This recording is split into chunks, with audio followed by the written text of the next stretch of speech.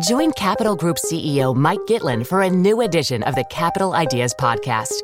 In unscripted conversations with investment professionals, you'll hear real stories about successes and lessons learned, informed by decades of investment experience. It's your look inside one of the world's largest asset managers. New episodes are available monthly. Subscribe wherever you get your podcasts. Invest 30 minutes in an episode today. Published by American Funds Distributors, Inc. This episode is brought to you by State Farm. If you're a small business owner, you know that it isn't just your business, it's your life. And whatever your business might be, you want someone who understands. That's why you might want to check out State Farm Small Business Insurance. Why? Because State Farm agents are small business owners too, living and working in your community. That means they know what it takes to help you personalize your policies for your small business needs. Like a good neighbor, State Farm is there. Talk to your local agent today. Hi, I'm Kara Swisher, editor-at-large of Recode. You may know me as Samantha Bee's presidential campaign manager. Wait, she was born in Canada, so I guess that's not going to work. But in my spare time, I talk tech, and you're listening to Recode Decode from the Vox Media Podcast Network. Today in the red chair, obviously, is Samantha Bee, the host of the brilliant show on TBS called Full Frontal. Before that, she was a longtime contributor to The Daily Show. Sam, welcome to Recode Decode. Thank you. I'm so happy to be here. I know. You're here. You have your tea. I got my tea. Got the internet company. I offered you a variety of snacks. Yeah, I've been offered all of the crunchiest All the crunchy snacks. Well, Yep. we decided to go against that because it would make a lot of noise. So we just came from the New York Times conference where you're talking with Cecile Richards about the new rules, I guess. Yes. So let's start a little bit, though, by talking about your rules and what you have achieved. Now, you're the only female host of a... Well, I think Sarah Silverman has her show on Netflix still. The other two, Michelle Wolf's show is gone now, and also Robin Thiede's show is gone. Chelsea's gone too for now. I think others will emerge, but I don't know. So let's talk about that, how you got there. People know who you are, but sort of the journey how you got to what you were on The Daily Show for many years. Yeah, for a long time, for 12 years. And then John announced that he was leaving. I'm going to get the timeline all messed up. He announced that he was leaving. We were already, my husband and I had developed a scripted show at TBS, and we had already shot the pilot for that. And we thought, it's called The Detour. It's we're in the shooting season 4 right now. It's a very funny show, actually. So you would probably love it. I think that you actually would love it. All right. So we were developing that. We had shot the pilot, and then he announced. And so we knew that we would leave The Daily Show at some point. We just wanted to jump off onto our own thing. We wanted ownership over our own property. Of course. Yeah. So we had developed lots of stuff. So this was one of them. It was the first one that went to pilot. We were really proud of it and loved it. And so when he announced that he was leaving, it was shocking but not surprising.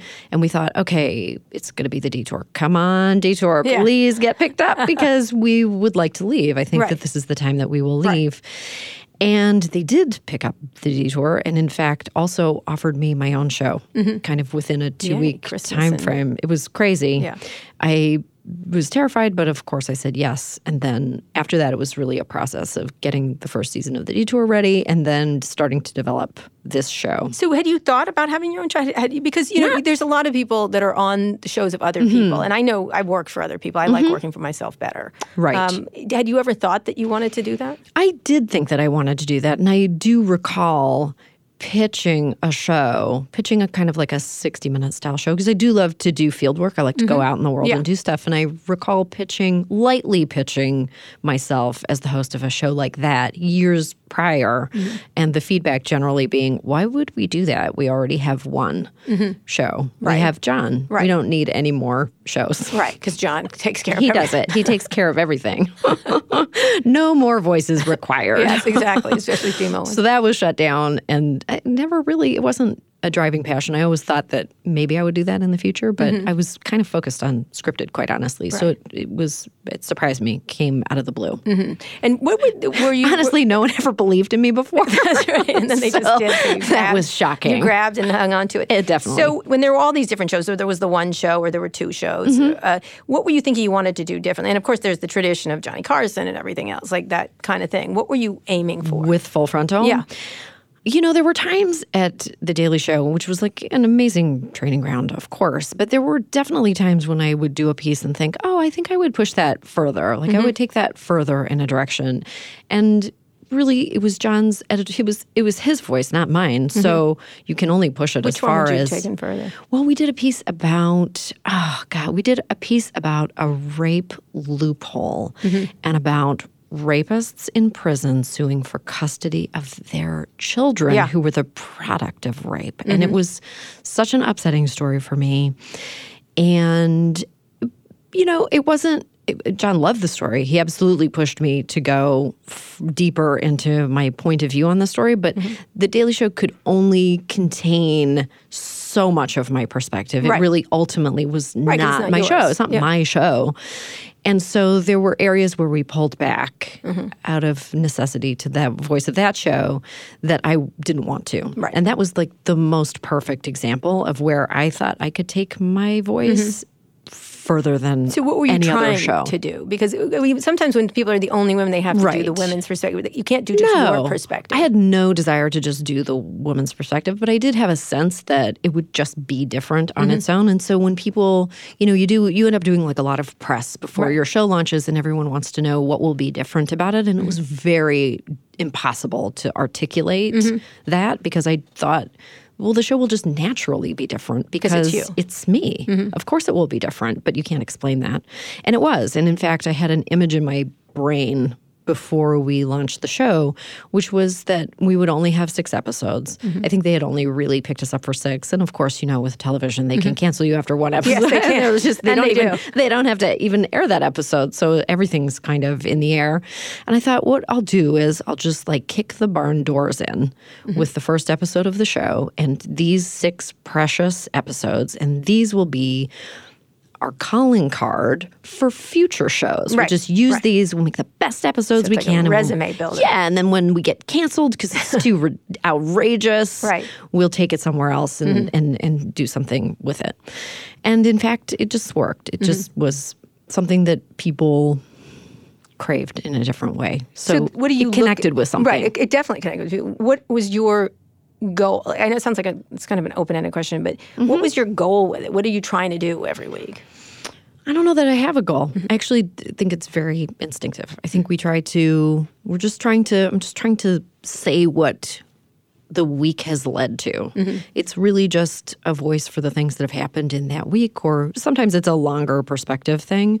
It's just what is emerging for us. Right, and what's the commentary? What's the commentary? We get to sit back a little bit because we're only once a week, so that's actually nice. That's a gift. We don't have to put on a show every day in the midst of...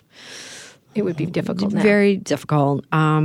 You do miss some of the cycles. For sure. We miss a lot of cycles. No, because they go so quickly. Yeah, it goes I was just really thinking fast. the op-ed New York Times thing was just a week ago or 2 weeks We ago. miss a ton of things.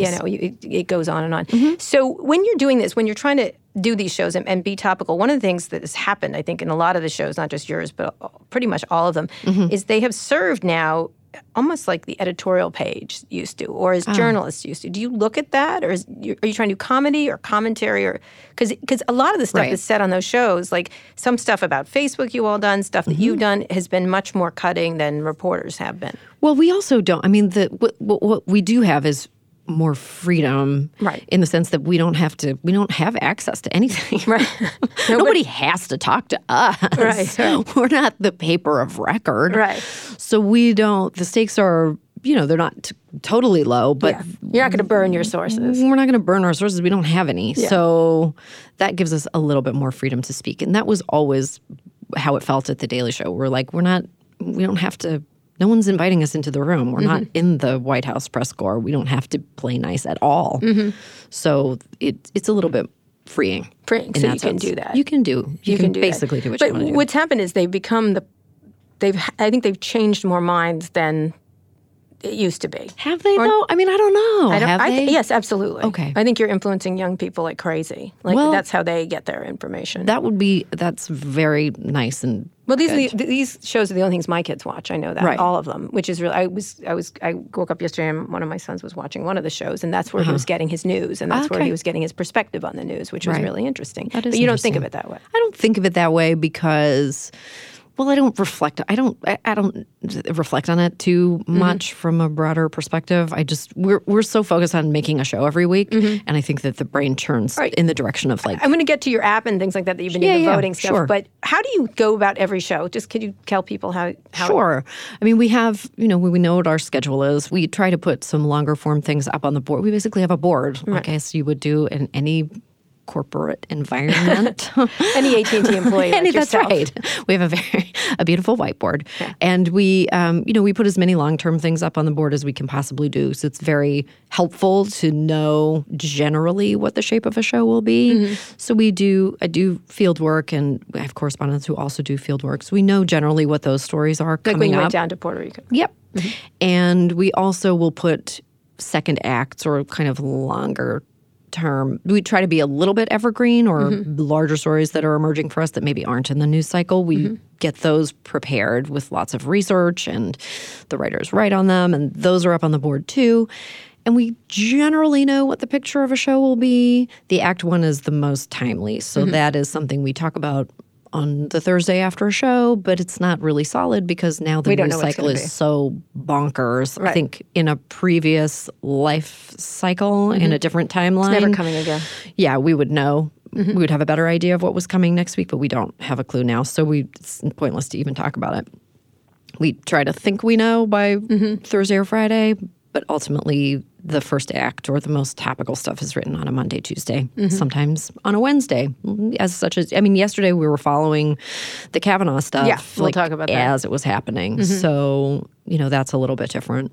But we generally have a picture of 2/3 of the episode, and then the last piece of it is the most topical, and that goes in. We figure that out on Monday or Tuesday. And then you tape on? We tape on Wednesday. We tape on Wednesday. Friday. Wednesday, 6 o'clock, so 6:30. What did you do this week? Because Kavanaugh was today, like right now. We did it was 2 acts of Kavanaugh and then 1 act of the NFL cheerleaders. Oh, okay. Yeah. What's that story? I'm sorry, I missed that given the Kavanaugh. I can only look at so many stories. There are Houston Texans cheerleaders who are suing the NFL for unpayment, for fair wages and for they're treated absolutely just horribly by the NFL. It's as though any of the rules that we've come to understand just do not apply to the cheerleaders. They're treated miserably.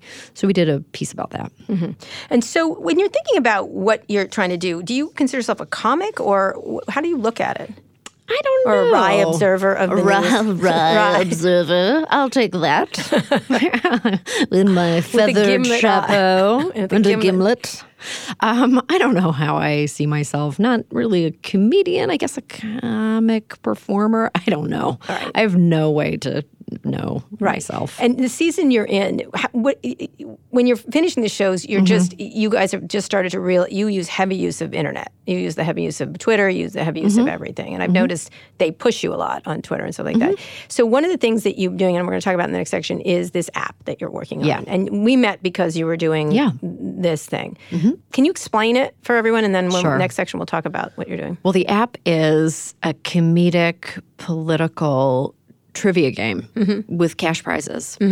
And it's a civic engagement app that's actually really funny and I think turned out great. You play a trivia game every day. All of the questions are related to what's in the news, or they're related to government, but they're really funny questions in the voice of the show. People win cash prizes. And hopefully you also, with the app, will sign up for voting reminders, and we'll present challenges as we get closer to the midterms. Because we learned that really a huge part of getting people to vote is getting them to make a plan for voting. So with our app, it's funny and you win stuff, but also we sneakily... So why did you do this? Sneakily try to deliver you're trying to some civic engagement. With sugar. Absolutely. Yeah. Gamification. Gamification. I love it. Why did you decide to do this? Well, I did a piece about gamification. So we ended up doing a piece about this little newspaper in New Brunswick, New Jersey that was providing excellent... they were doing excellent work in this small town in New Jersey. We ended up meeting an expert in gamification, Gabe Zickerman. I loved him. I had never heard of it before. Never heard of gamification? No, it's not my world. I didn't know anything about it. Everything's gamified now. Completely. Dating. And now I see that. Right. Now I see it all around me, but I'd never heard that. I was the one who was gullibly getting sucked in by gamification. Yes, you are. Yeah. That's the point of it. Yeah. We learned about that. We applied that to saving this newspaper that really they couldn't pay their own rent. And it was so wildly successful that we ended up paying the rent for this newspaper for a year or more. And it occurred to me after the fact, I was like, I wonder if you could make people vote this way. Because we'd heard so many stories from him about applying gamification to like tax stuff in China, like these amazing stories of success. And I thought, well, even if it didn't work for the midterms, it would be an interesting journey to try to build something that could potentially influence people to vote. Get them to vote. Why not? Yeah. It was really just, it was an experiment that actually, I think, turned out really well. I mean, we're still learning from it. It's been really quite a journey. So you went out, you came out to Silicon Valley, you were looking for experts in the field, and you also made a show out of it, too. We made a show out of it. We filmed the entire process from the start, from the beginning of even thinking about the game to the creation of the game. We've filmed content after the release of the game because the game has crashed. We filmed ourselves. Yeah, I noticed it crashed. Yeah. We filmed ourselves post-crash, and we'll continue to make content because I really do see it as not just content for the show, but like a really just an interesting learning experience. Is this even possible? Is this something?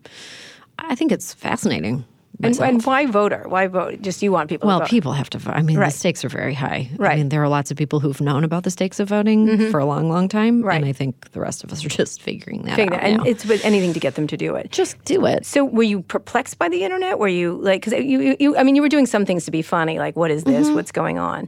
But how do you look at that? You mean the process of developing something? Yeah. You know what? I will say that I came to it as a complete naive. So me thinking, oh, is this even real? It was real. The way that just that all-day brainstorming session alone was stunning to me. Your wireframes. Completely crazy.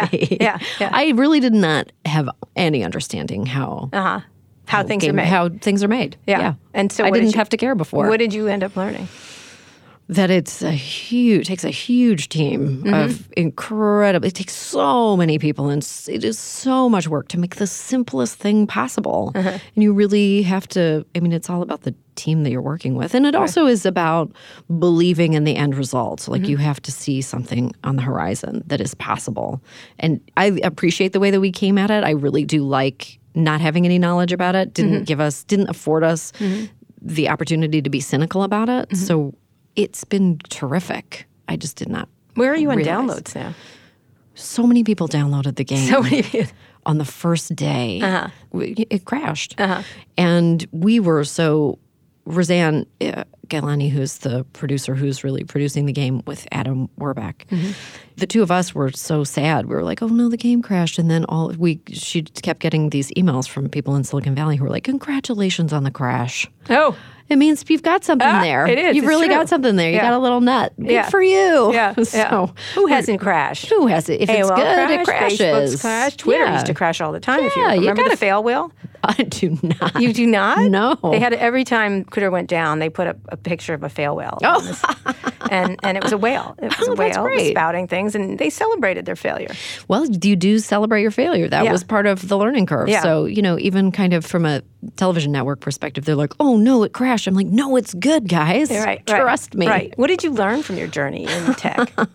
I'm still learning. Yeah. I think that we had the kernel of a good idea. I think, like, the voice is very clear in the game. We did try to make it fun. I think we can do an even bigger and broader game for 2020. I think that if we keep this and keep making it better, it could be a very interesting side project. Were you really hoping interesting to make money from it?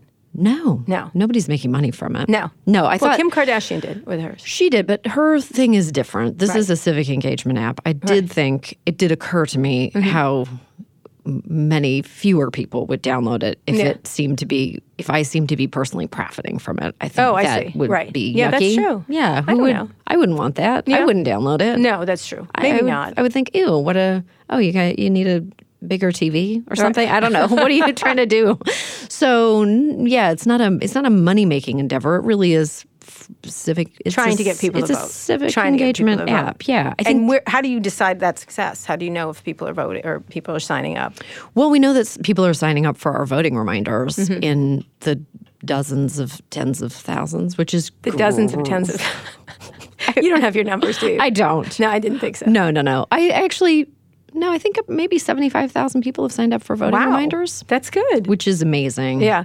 That's either the number of people who've registered or and have signed up for voting reminders, which is actually great because, as you know, 20,000 votes can make a huge difference. As I've heard, and we're going to talk about that more when we get back. We're here with Samantha Bee. She's obviously the host of Full Frontal and also an internet mogul at this point. That's apparently. right. That's me. When we get back.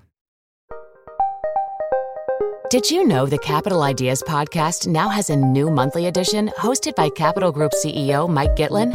Through the words and experiences of investment professionals, you'll discover who was their best mentor, what's a mistake they made that changed their approach, and how do they find their next great idea. Subscribe wherever you get your podcasts. Published by American Funds Distributors, Inc.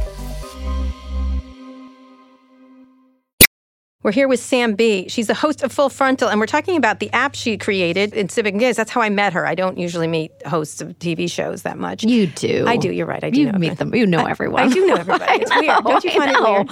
I am amazed by how many people you know. I always love talking to you. I want to corner you and stick you in a car and talk to you about all the people you know. Yeah. And I also know their secrets, which is great. I know. It's going to be a big novel someday, and then I will disappear.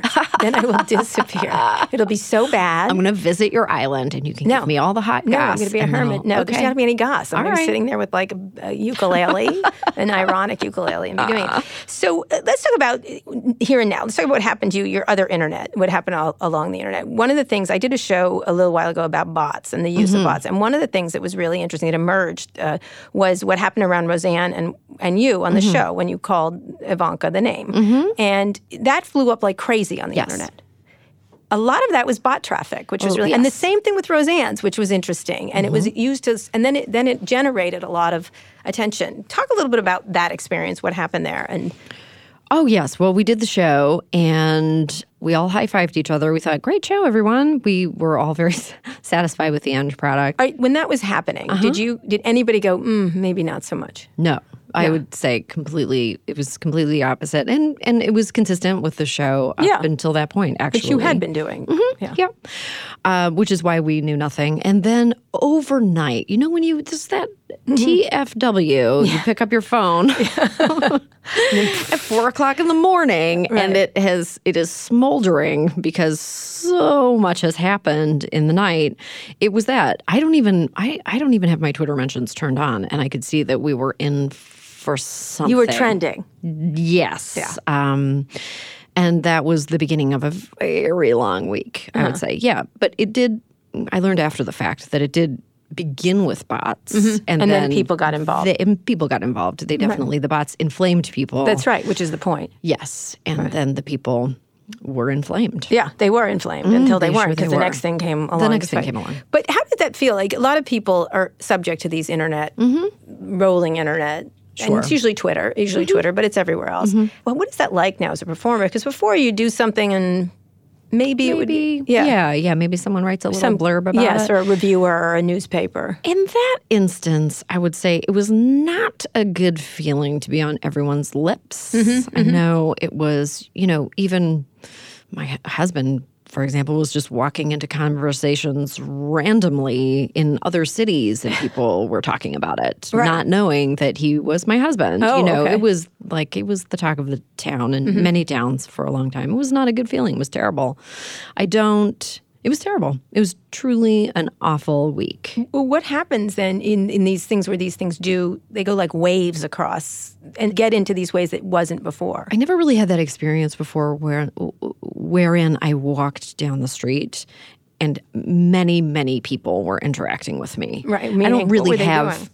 Well, there were a lot of high fives, quite honestly. But I don't live life that way. I don't walk around as like the king of the Upper West Side with people talking to me all the time. I'm really very head down. Very hat on head, very, very low key.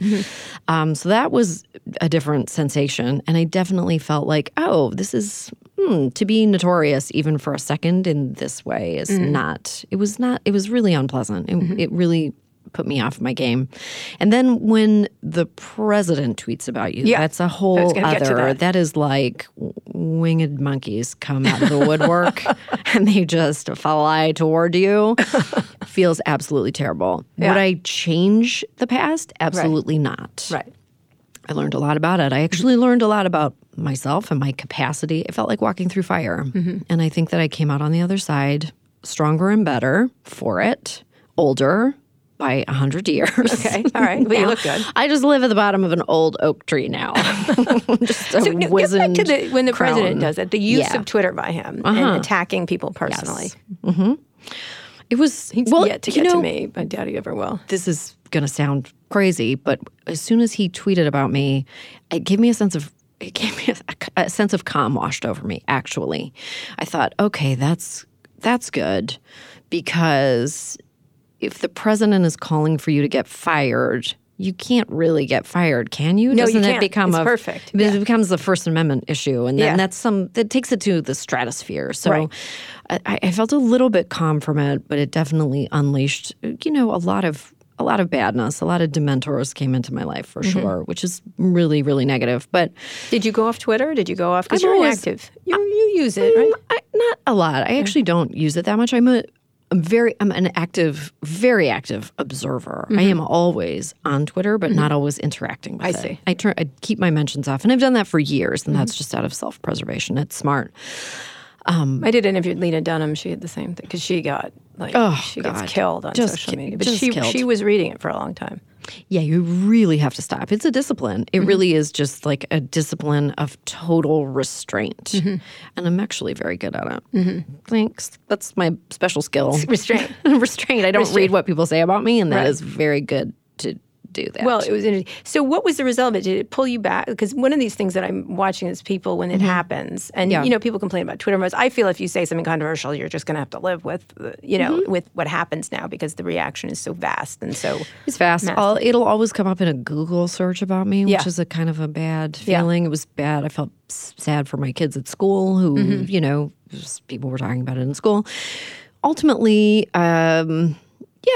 it changed the way that I think of the show for sure. So how did it do that? Well, Does it hold you back then? Because your show is because I noticed recently. No. no. It doesn't hold me back, but it changed my perspective of the show. Because I guess prior to that, I really do keep everything very small in my brain. I keep it, I'm like a lady who grew up in Canada. I tend to keep the show on a very weekly basis. I'm always like spinning wheels and efforting toward making a show. We make the show, that's great. I put it on a shelf, start thinking about the next one. And it just occurred to me in this moment, okay, we actually are part of the national conversation. Okay, it is different now. We're not an upstart show anymore. We've been doing this for years now. Now we are What you established. say matters, right? Yeah. Now we're established. What we say has more consequence, slightly more. It doesn't change the way that we approach the show. It really just changed my inner psychology. So how does that manifest then? If anything, and this is, I'm discovering these words as I'm saying them. Good, Actually, I haven't really thought about it a lot. Even better. I think that it has given me more confidence.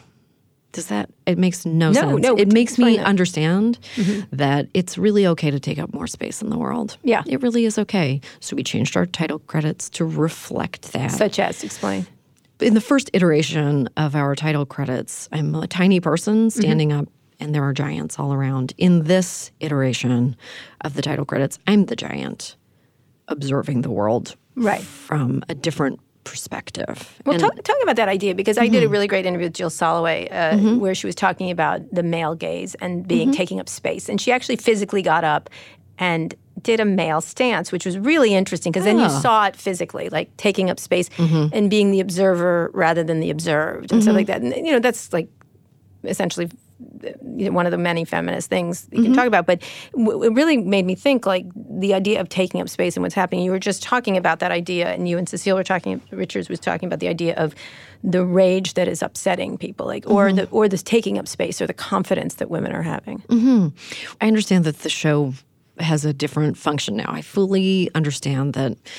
I've spoken about it before, but now it's just in my bones. I get it now. It's a cathartic experience for us at the show, and we are giving voice to people who don't have their own shows to speak out, people who don't have a platform. So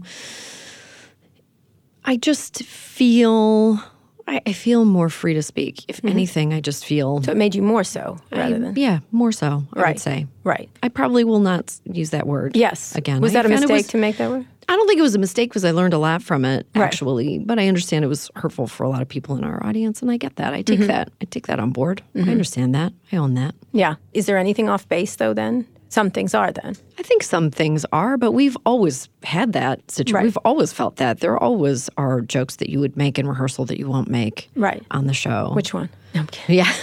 Tell them all now. No one's listening to And this. there is a subject matter, too, that's, we would love to do a story about it, but how are we going to tell that comedically? Like it's what? amazing. Tell me one. There was a story ages ago about the foster care system in Mississippi, and you just go, well, there's nothing in here. There's just no opportunity for satire in here. No. This is just terrible all the way down. Right. Top to bottom. A lot of stories are like that, but at least you can find the satire in it because there are powerful people that you can speak to and think, you can speak truth to power. In this situation, there's just nothing. Right. So, it's not for us. Not for it's you. Not a story for us. And you wouldn't do more serious stories sometimes. Well, maybe in a future incarnation of my life. Your 60 Minutes show. My 60 Minutes show is still brewing. But see, everyone's going to wait for you to make a joke now.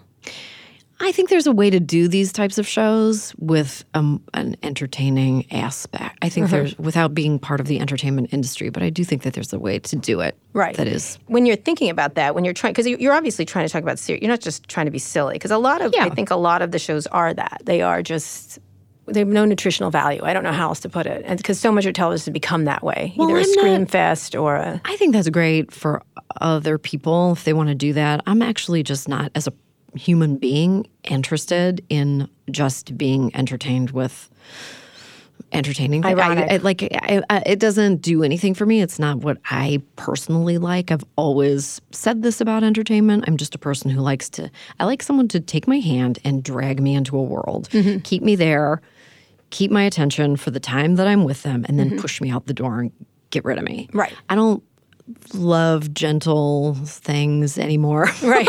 I mean, when I watch, I need just to be taken to a place forcefully. And listen, one of the shows I love the most is Call the Midwife. I'm in a world. You took me there. I believe it. I'm here. Right. I'm a the nurses. I'm a sightseer. It's great. They're badass and then nurses. They're so badass. And then I'm gone. Yeah. It's good. It's like it's a respite for me. Or, horrible shows too. Right. Horror shows. Like, what else do you watch?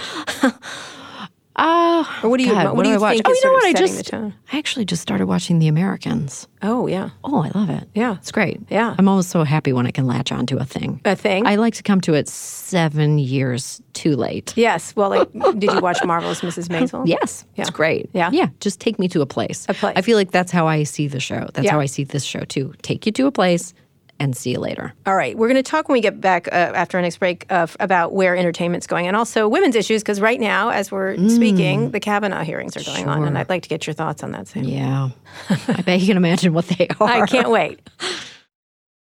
We're back with Samantha Bee. She's obviously an actor, comedian, host of Full Frontal. We're having a very serious discussion about the serious. world. And now I'm going to let her be funny. No, I'm not going to let you be funny in any way. I want you to be grim. Right. Oh, I'm grim? That sounds good. Grim. Okay. Kavanaugh hearings going on right now. Yeah. Mm-hmm. Give us a preview of next week. I don't know. Can you do that noise again? That's it. That's your famous noise.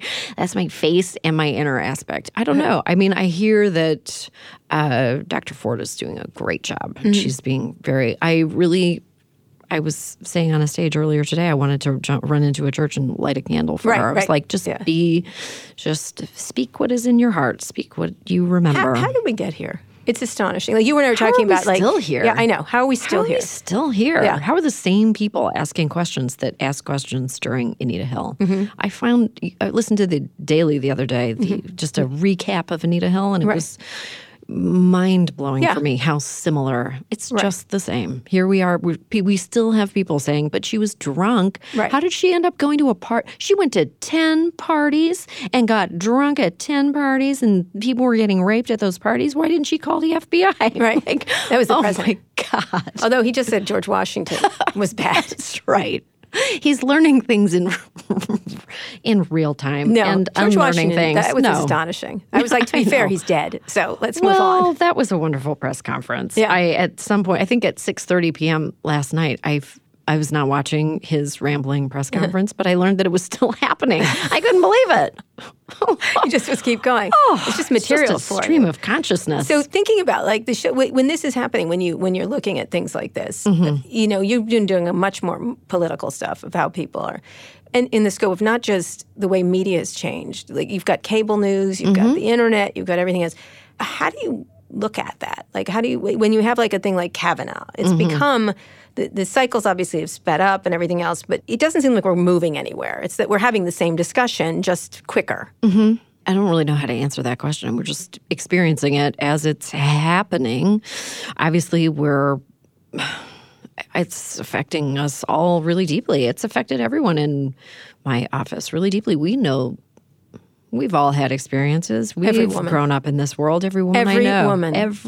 Every woman. And if you haven't had an experience or don't know any of the characters in this story, good for you. Yeah. But I'm telling you, if this is new information for you, you must have had an amazing life. And I'm very Where jealous. does it go? What happens? Because it does feel like, you obviously are pushing for midterm changes and things like that. Well, hopefully does it go? the power that we have is the power of voting. That's, we can actually take back this world. We just have to invest in the idea that we are part of this system. We have to take it back. Right. We just have to take back the power. Do you think that's going to happen? I don't know. Yeah. When don't you came ask up, me. I'm not. I don't know. I made a game. I'm doing whatever I could do. Right. But do you imagine it will change? Oh, my God. Well, I hope so. I hope it does we were talking a little bit earlier. I hope that my children can grow up in a world in which their sexual experiences aren't all coercion, aren't all people convincing them that they should do a thing that they're not interested in doing or just perpetrating it upon them. Of course, I want to live in a better world starting young. Yeah. When you do this, when you have 3 kids, how did they live in this world with all this media coming at them? You have teenagers, you have... My kids they're still at the stage where they're bored of me listening to the news all the time. Yeah. I think they take in what they take in. They certainly know plenty about the world that we live in, but they're not obsessed with it. Although Like there's a fair amount of, the schools that they go to, they do a fair amount of discussion of current events. So they have, they have a child or a preteen's view of the world, which is good. But I remember at 10 years old disliking Ronald Reagan intensely. Right. And I think that my children feel the same way about Donald Trump. Not just because I'm telling them to, because they're learning about the things that he's doing. Right. So I want to finish talking about where entertainment's going. When you think about, you're on television. You obviously use the internet. You just got bought by AT&T, and you free phone service. You get that? I'm waiting for my free phone You're not service. getting free anything from No. AT&T. How does that feel? Like it's changed, like entertainment. When you started entertainment, it was pretty set. There was Hollywood. There was the way it was. It was very inaccessible to me. Right, yes, it was. Yeah. They didn't welcome you with open arms? Didn't welcome me with open arms. Last night America Ferrera was on stage at this event, and she was like, someone said, "What has Hollywood changed?" For example, and she goes, "What is that?" Because I never got into what is Hollywood. It's not it's not a thing. It's not a group of 6 people in a room making decisions. I'm also very disconnected from that world because we do our show in New York City, and I live in New York City, and that's just a different vibe entirely. Absolutely. So I don't sashay around Hollywood parties and just sashay? know everybody, Right. and just I don't come into a Hollywood party and just sparkle everyone to death with my repartee. Babes. Hey, Jennifer Lawrence. Hey, girl. Finger guns. What's up? That is just not. Hey, Larry David. What's up? That's really just not my world at all. So, You do go to those things. Occasionally, I feel, but for me, I the way that I perceive it is that it's work. I just treat it as work and stress out about it as though it's work because it is work. Right. That's how I see it. Yeah, you're selling yourself. Yeah, definitely. I'm not really. I think I'm an outsider. I think even though I have a platform and I have, we're bought by AT&T on all of these relationships, but all of these relationships exist kind of outside of my that you're not world. thinking about. I don't often think about. That's a luxury that I can see that is a luxury, and I'm not 100% sure why that luxury has been afforded to me, but great. When you think about that as a producer and you're making shows, like you're going to make other shows with your husband, you work together on that. We work together on some things, not all things, yeah. When you look at all the internet companies coming in with the money, like Amazon and Netflix and others, and I was interviewing Jane Lynch the other day about this, like it's just, she said she doesn't even think about it. Whoever buys her stuff, she's fine. Do you imagine that's going to change the way things are, that more accessibility for voices like yours, or do you not? Or I think that's a good thing. I actually think that is a very forward and positive direction. More people with money. More people with money, more people with, listen, we have to get people interested in other voices. We have to bring more people into the party. We have to, actually walk the walk of hiring interesting people and new voices and people who don't come with a giant resume. You have to be creative and you have to reach into different places to find people for sure. Otherwise, it'll be same. Same. But to me, that's a very positive. I couldn't have imagined starting out at 27 looking at, I would never have looked at the big networks that existed and gone, that'll be me one day. Right. People will be talking about my latest show. Yeah, never. Show. Not in a million years. Not in a million. So do you feel that it's open more or not? I do feel like it's open more. I mean, certainly I did comedy forever with one of the producers of my show, Elena Harkin. We did comedy for years in Toronto. And if YouTube had existed when we were doing our comedy, it would have been a completely different experience. A completely different dynamic. So I want to finish up talking about where comedy is now. There's comics. Well, you have Bill Cosby being sent to prison. Perp-walked, Yep. Perp walked out. You've got Louis C.K. You've got people, Norm Macdonald defending Louis C.K. What is the comedy world now? It's gotten so dead serious. It seems... I'm not really a part... I'm just actually not really a part of it, to be perfectly honest. It's not... There's no...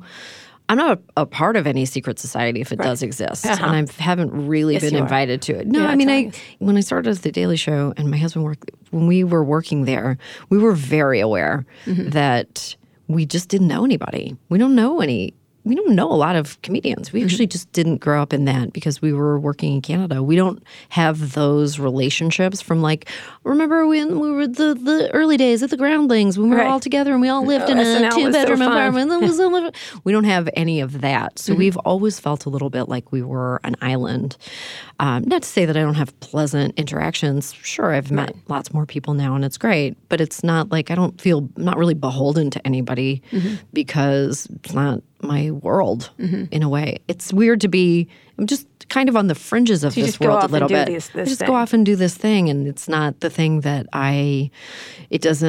doing a comedy show is great. I love it. I love the people that I work with. I give it over to them completely. But it's not the only thing in my life, and it's not the last thing I'll ever do. Sounds rather healthy. And I could walk away from it and be fine. So 2 last things. What do you think the key topics you have to cover on your show now? You obviously focus a lot on Me Too. You focus a lot on and that's solved apparently. No, we did it. Guys, we did it. I wouldn't say that there's any, it's not like we have subject matter that we go, one day we'll cover this. Yeah. These, women's issues are very important to me because that's who I am. But also I would say that immigrant issues are very important to me personally. That's just a personal and particular. That's a state, and that's part of this country was some of the strongest. Oh, thank you. I was surprised by how moving it was. Thank you. Yeah, I would say that the refugee situation is very compelling to me personally. These are just my personal passions. I could see the next phase of my life being completely different and just pouring myself into. Such as? That's what I was going to ask you. Working with refugees is a very easy place that I could imagine my life going. It's a really easy direction for me to imagine. And not being in entertainment. For sure. Yeah. It would be nice this is such a future conversation. But I could, 100%, I don't need to be in front of the camera forever. I would love to put shows in place that I love the subject matter. I'll move in that direction of development for sure, but I could easily move on to something else, creating my own foundation. Very few celebrities say that. Oh, it's 100. It's great. It's good. Maybe it's because I'm from Canada. Yeah. I don't know. I Do never you had like any. being a celebrity? Because you are, really. Yeah, it's nice. You get there's perks Like, for sure. Such as? Let me think about the perks. I kind of have good clothes. I like my clothes, but I was always a decent dresser. I guess I was a decent dresser before. I've always worn blazers, so that's nothing. Yeah, your blazer. Yeah, there's really nothing new Your there. blazer game is excellent. It's excellent, but it always was pretty good. Was it? All right. Yeah, people are very nice to you. You know what? People are nice to you even when they don't need to be. They are just generally. You can usually get a restaurant reservation. Not Like always. being in the Hanson bubble or whatever. A little bit. It's not. I don't take full advantage of it. That's for sure. All right, last question. What is going to happen in this Kavanaugh thing? I don't know. I hope. I don't. I don't want to. I never like to leave things on a very unpleasant note. I never want to say like, I don't know, probably same as it ever was, because it would be amazing if it wasn't. Right. I would love that. Have you made progress, do you think? Well, women are running. Women should be running. Women need to. Would you ever run? Me, never. Never. No. I support those who do. All right. Yeah. You support those who do. I definitely support those All who right. do. Say the app so people can download and vote. This is not a game. This is the game. Very smart. Please download it. All right. It's fun. It's where is it? The App Store, everywhere else? Yeah. Yeah. It's App Store. It's a really fun game. And Sam was very lovely coming to Silicon Valley. It was very nice to see her. And she enjoyed the geeks. really You enjoyed the fun. geeks, didn't you? Oh, yeah. Yeah. I loved. Yeah, we They had a loved great you. time. Yeah, you came to Lesbians Who Tech. You came everywhere. Those lesbians sort of gave you a lot of tough advice, though. They gave me great advice. They Yeah. gave me advice that we 100% used. We Well- used all the advice people gave us, Yeah. even the advice you gave us. Yeah, what did I say? That we would definitely fail. Well, I'm glad to be wrong. I mean, you probably will eventually fail. But sure. Yeah, but I appreciate it, Sam. And thank you so much. It's a great game. It's called This Is Not a Game, The Game. Thank you. Please vote in the next elections, Yes. please. God, And please. please. You must vote. We can't leave it all to the groups that do vote. Don't leave it up to the other guys, please. Yes, indeed. Anyway, Sam, it was great talking to you. Her show is called Full Frontal. It's on TBS. And what season are you in right now? Third. And are you going next year? Did they pick you up? Oh, good. yeah. Oh, yeah. They're still keeping you. Still, this old battle axe is going to be And around the a phone little longer. company. Yes, yes. Sam, who works for the phone company. It was great talking to you. Thank you. Thanks for coming on the show. If you enjoyed the interview as much as I did, be sure to subscribe and leave us a review on Apple Podcasts. You can also find more episodes of Recode Decode on Spotify, Google Podcasts, wherever you listen to podcasts. If you want to say hi, tweet at me. I'm at Kara Swisher on Twitter. Sam, where can people follow you online? Nowhere. Oh, nowhere. I guess at Full Frontal Sam B. And then I do have my own Twitter handle at I am Sam B. But I will not Respond to I it. will not. I probably am not going to read it. Okay. All right. That's nice. Okay. That makes people feel You good. never know. You're probably not. Don't expect a call. Don't be too mean. Sit by the phone. Maybe I'll call in. Who knows? I will respond. I respond to everyone on Twitter. I like it. People You're are good shocked. at it. You're very good I'm at a it. professional Twitterer. You are. You know that? Me and President Trump. Professional. You're We play the so talk. similar. We are so similar. He's really good at Twitter, Sam. Yes. You can't deny I'm it. not gonna Don't deny it. I'm not gonna take that away from him. All right. Yeah, okay. Now that you're done with this, go and check out the latest episode of Recode Media. You can find that show wherever you found this one. Thanks for listening to this episode of Recode Decode. Thanks to our editor, Joel Robbie, and our producer, Eric Johnson. I'll be back here on Wednesday. Tune in then. Just tune in. God's sake, what are you doing?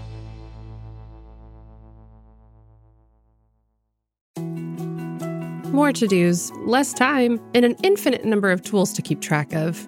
Sometimes doing business has never felt harder, but you don't need a miracle to hit your goals. You can just use HubSpot, because their all-in-one customer platform can make growing your business infinitely easier. Imagine this: high-quality leads, fast closing deals, wildly happy customers, and more benchmark-breaking quarters. It's not a miracle, it's HubSpot. Visit HubSpot.com to get started today.